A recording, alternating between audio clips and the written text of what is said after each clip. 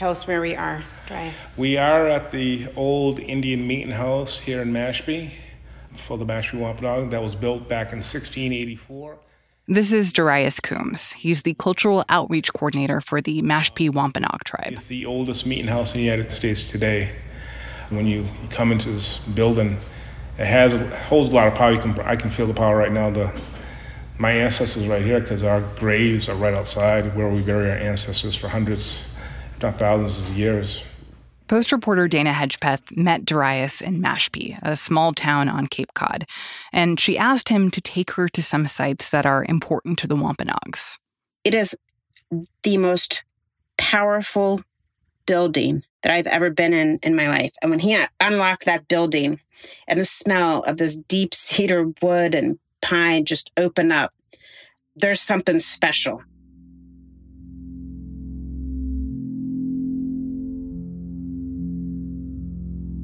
For more than 10,000 years, the Wampanoags lived in what is now Massachusetts, fishing off the Cape and maintaining the land around them. They built dozens of villages and developed an elaborate system of messengers to communicate between them. Then, the first Europeans arrived. They met the Wampanoags' bows and arrows with guns. They took some into slavery, and they introduced diseases that the Wampanoags had no immunity against. Can you just imagine the traditions we lost? Our political structure, our traditional structure, I can't. And I would love to go back then before that happened. That spot of land is just, if land could talk, the stories it would tell. 400 years ago, in 1621, right near this spot of land, some Pilgrims and some Wampanoags shared a meal. It wasn't the first meeting between the two groups, and it wouldn't be the last. But for a whole bunch of reasons, the anniversary of that meal, Thanksgiving, has become a huge part of American culture, taking on both an outsized importance and a whitewashed simplicity. Colonization. Colonization is a scary word for a lot of people, but it's fact. It's what happened to our people. And what that involves is cultural genocide, slavery, servitude, taking of land, more and more. So that we are a very proud people, you know. We always going to put up that fight no matter what, because we're not going to back down. Why should we? We've been doing this for over 12,000 years. Why stop now? From the newsroom of The Washington Post, this is Post Reports. I'm Martine Powers. It's Wednesday, November 24th. Today, we set aside the popular American myth of Thanksgiving, and we hear the Wampanoag side of the story.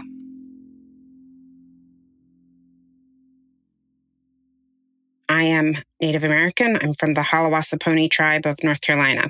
That, again, is Post reporter Dana Hedgepeth. Back when we used to work in offices, a water cooler conversation with a great editor, Linda Robinson. And she said, "What do you do for Thanksgiving?" And I sort of chuckled and looked at her and said, "You do realize I'm Native American, right?" And I was like, "Yeah, it's not the biggest, most favorite holiday for my people.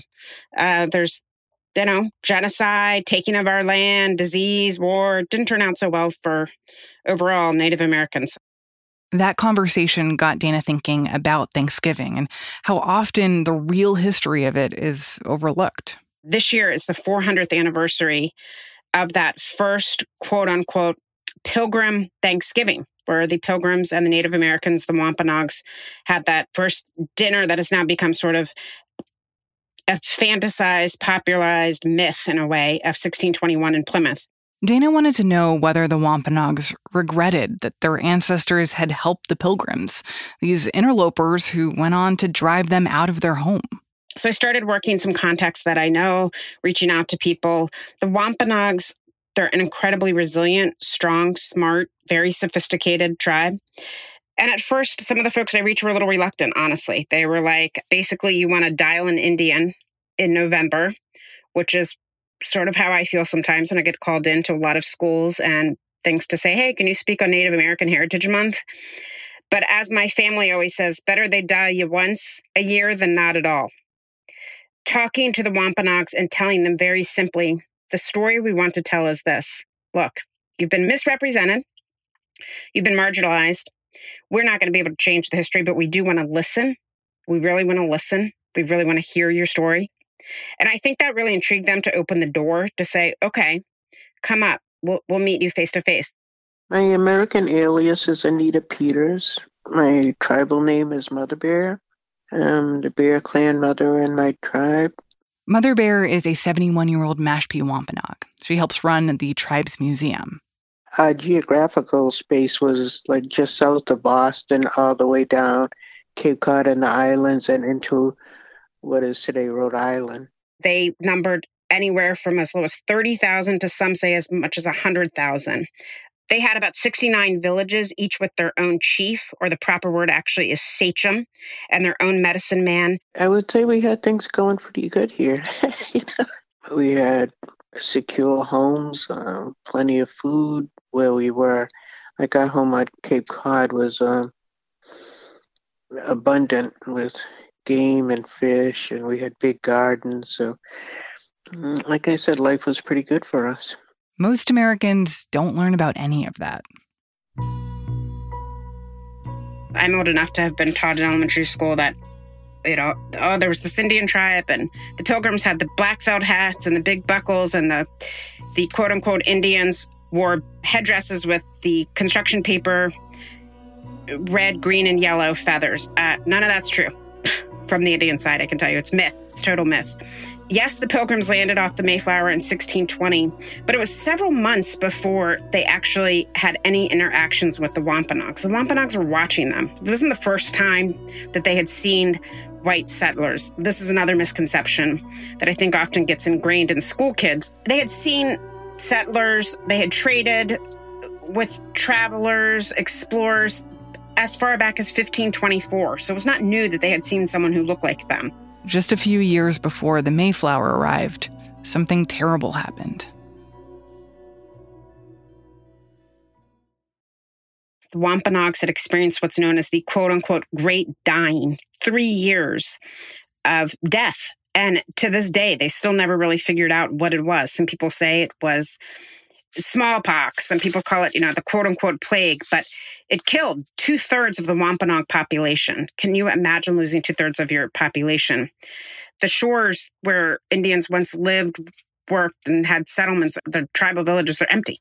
They're nearly empty. So when the Pilgrims arrived, Mother Bear says that the Wampanoags were cautious. It took a while for us to understand that they were not like us.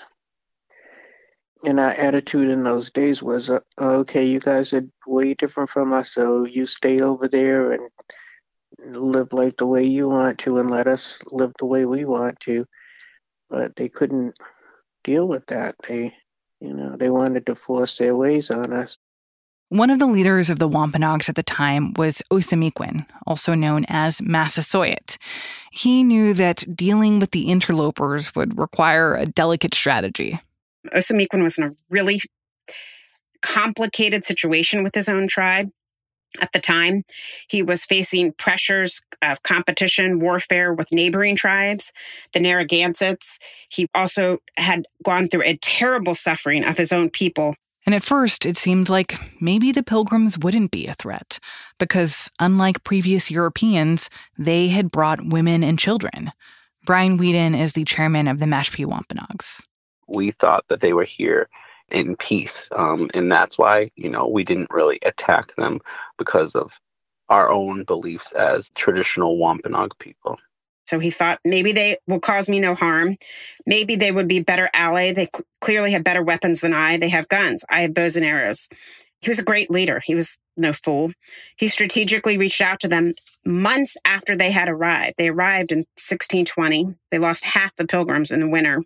In the spring, he reaches out to them, sort of trying to figure out what is their purpose, not knowing that this is going to be what Frank James, a well-known Wampanoag activist, called the beginning of the end. But he reaches out to them strategically, thinking better to be allies than to be enemies. And that's how the table was set for the now infamous meal.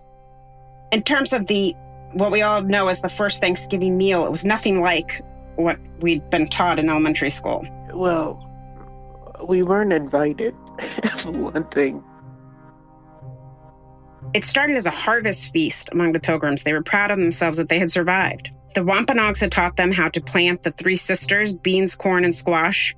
They had some crops. They were also coming off a terrible devastation of losing half their population.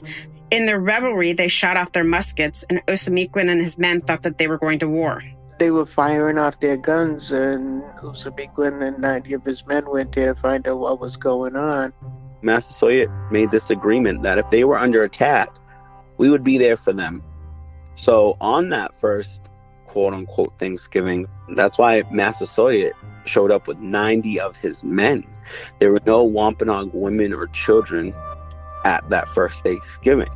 We don't bring our women and children to battle. They came running to only find out, oh no, this is how the English party. And they set up camp. And that first quote-unquote Thanksgiving lasted for 3 days. It was a 3-day celebration between games and things with the Wampanoags and the Pilgrims and the settlers. The Pilgrims say, hey, join us. There's not quite enough food for Osamiquin and his men, so the Indians go and bring 5 deer to the table, and boom, that's how you get the first Thanksgiving story. They went out hunting and brought some deer and joined in, but it wasn't the way it's always been portrayed.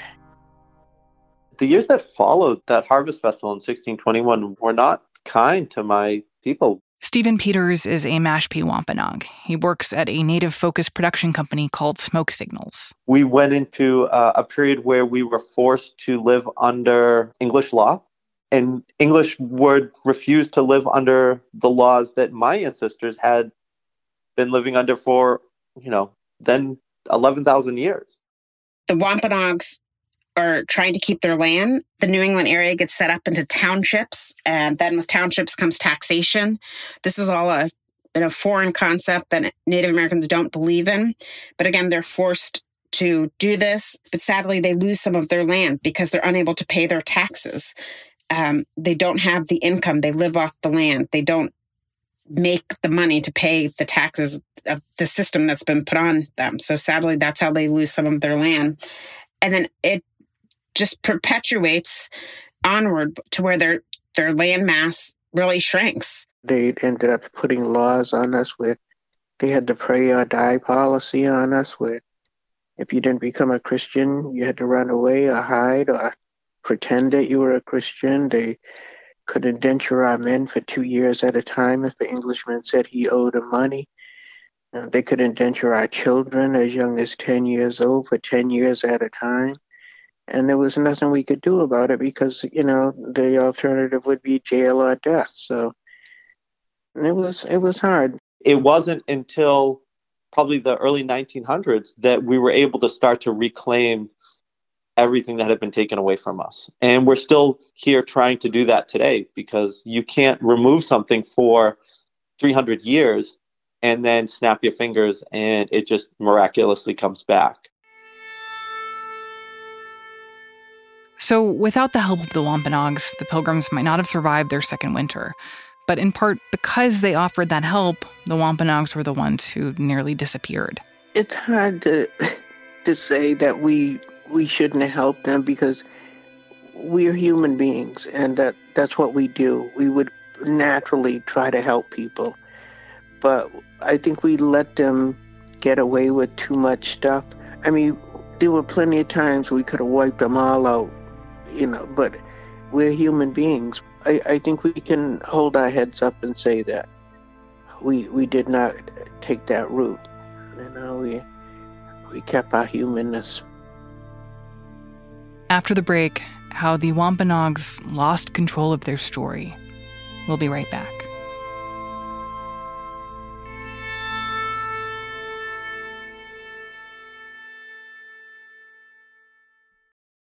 Hey, this is Christina Quinn. I'm the host of Try This, the Washington Post's new series of audio courses. The idea behind Try This is to become better functioning humans without having to comb the internet for countless hours. In our first course, we learned how to sleep better. Now, we're going to learn how to make our friendships stronger. I'll offer expert tips that are doable, and I'll keep it short. So let's do this. Class is in session. Find Try This from the Washington Post wherever you listen. For me and my family, Thanksgiving has always been a really meaningful holiday because unlike so many other holidays, especially holidays that are popular here in the US, it's not about spending money. It's not about buying stuff. It's not about like all these things that you have to go to. It's this incredibly simple, lovely idea of spending an afternoon, eating a meal with the people you love and giving thanks. But hearing this story of the first Thanksgiving, about how it was this fleeting moment of peace in the middle of what was really a genocide, it's just hard to square that. I mean, the whole Thanksgiving thing, the Christmas thing, those are all public relations kind of.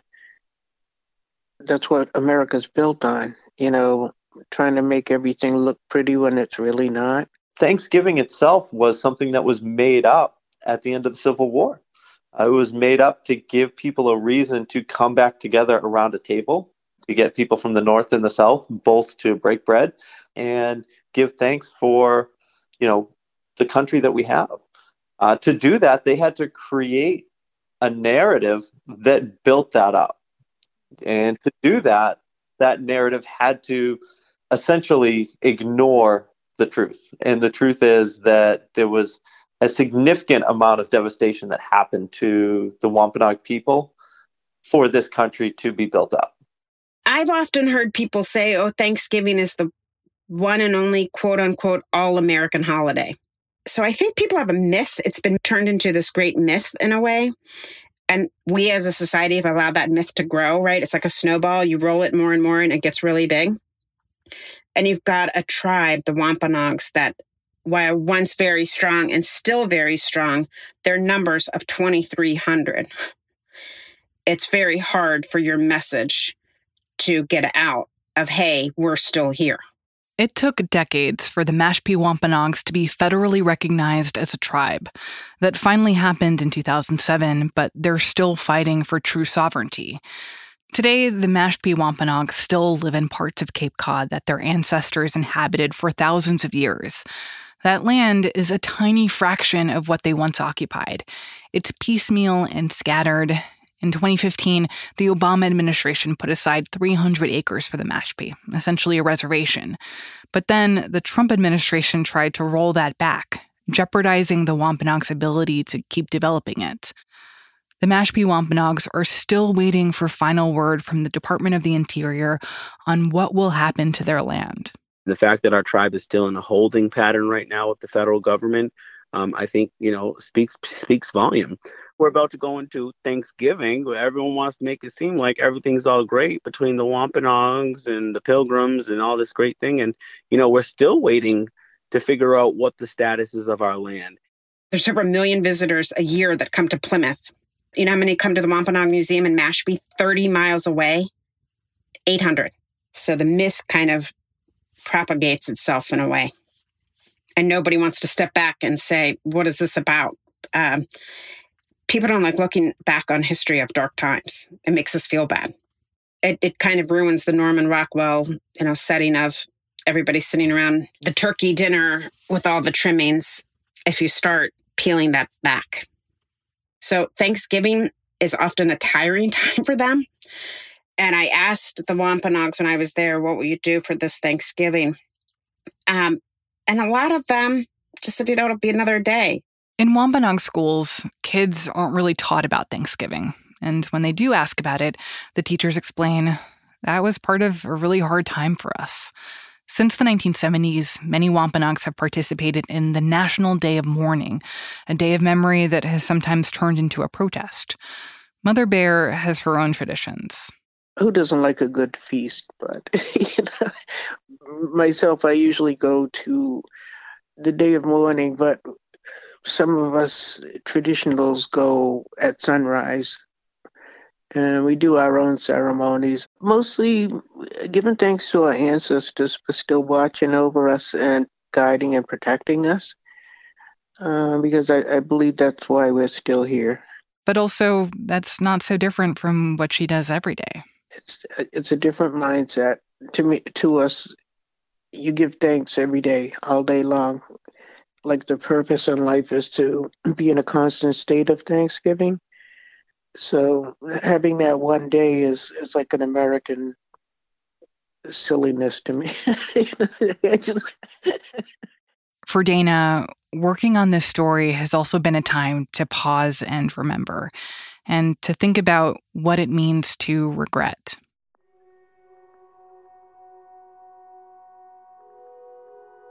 I feel passionate about the word regret. I regret history was unkind to my people.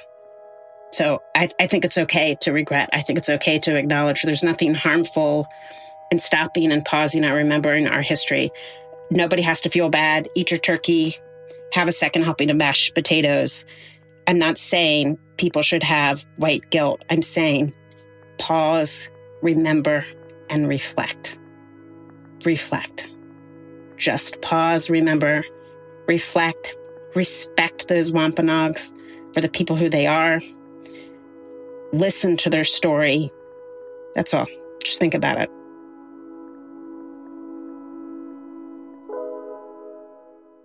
Dana Hedgepeth is a reporter for The Post.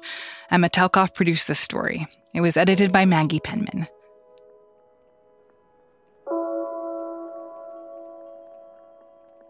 That's it for Post Reports. Thanks for listening. Today's show was mixed by Emma Talkoff and Lena Mohammed. If you value journalism like this is a great time to become a subscriber. Right now, through the end of November, you can get a subscription to The Washington Post for just 99 cents every 4 weeks. And if you want to give the gift of great journalism to someone else, for just $9.99, you can give someone a subscription for the whole year. Go to washingtonpost.com/subscribe. We'll also stick that link in our show notes. I'm Martine Powers. We are taking Thursday and Friday off. We'll be back on Monday with more stories from The Washington Post.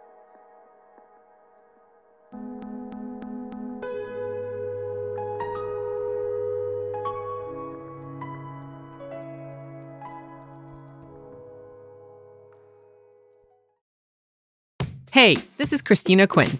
I'm the host of Try This, The Washington Post's new series of audio courses. The idea behind Try This is to become better functioning humans without having to comb the internet for countless hours. In our first course, we learned how to sleep better. Now, we're going to learn how to make our friendships stronger. I'll offer expert tips that are doable, and I'll keep it short. So let's do this. Class is in session. Find Try This from The Washington Post wherever you listen.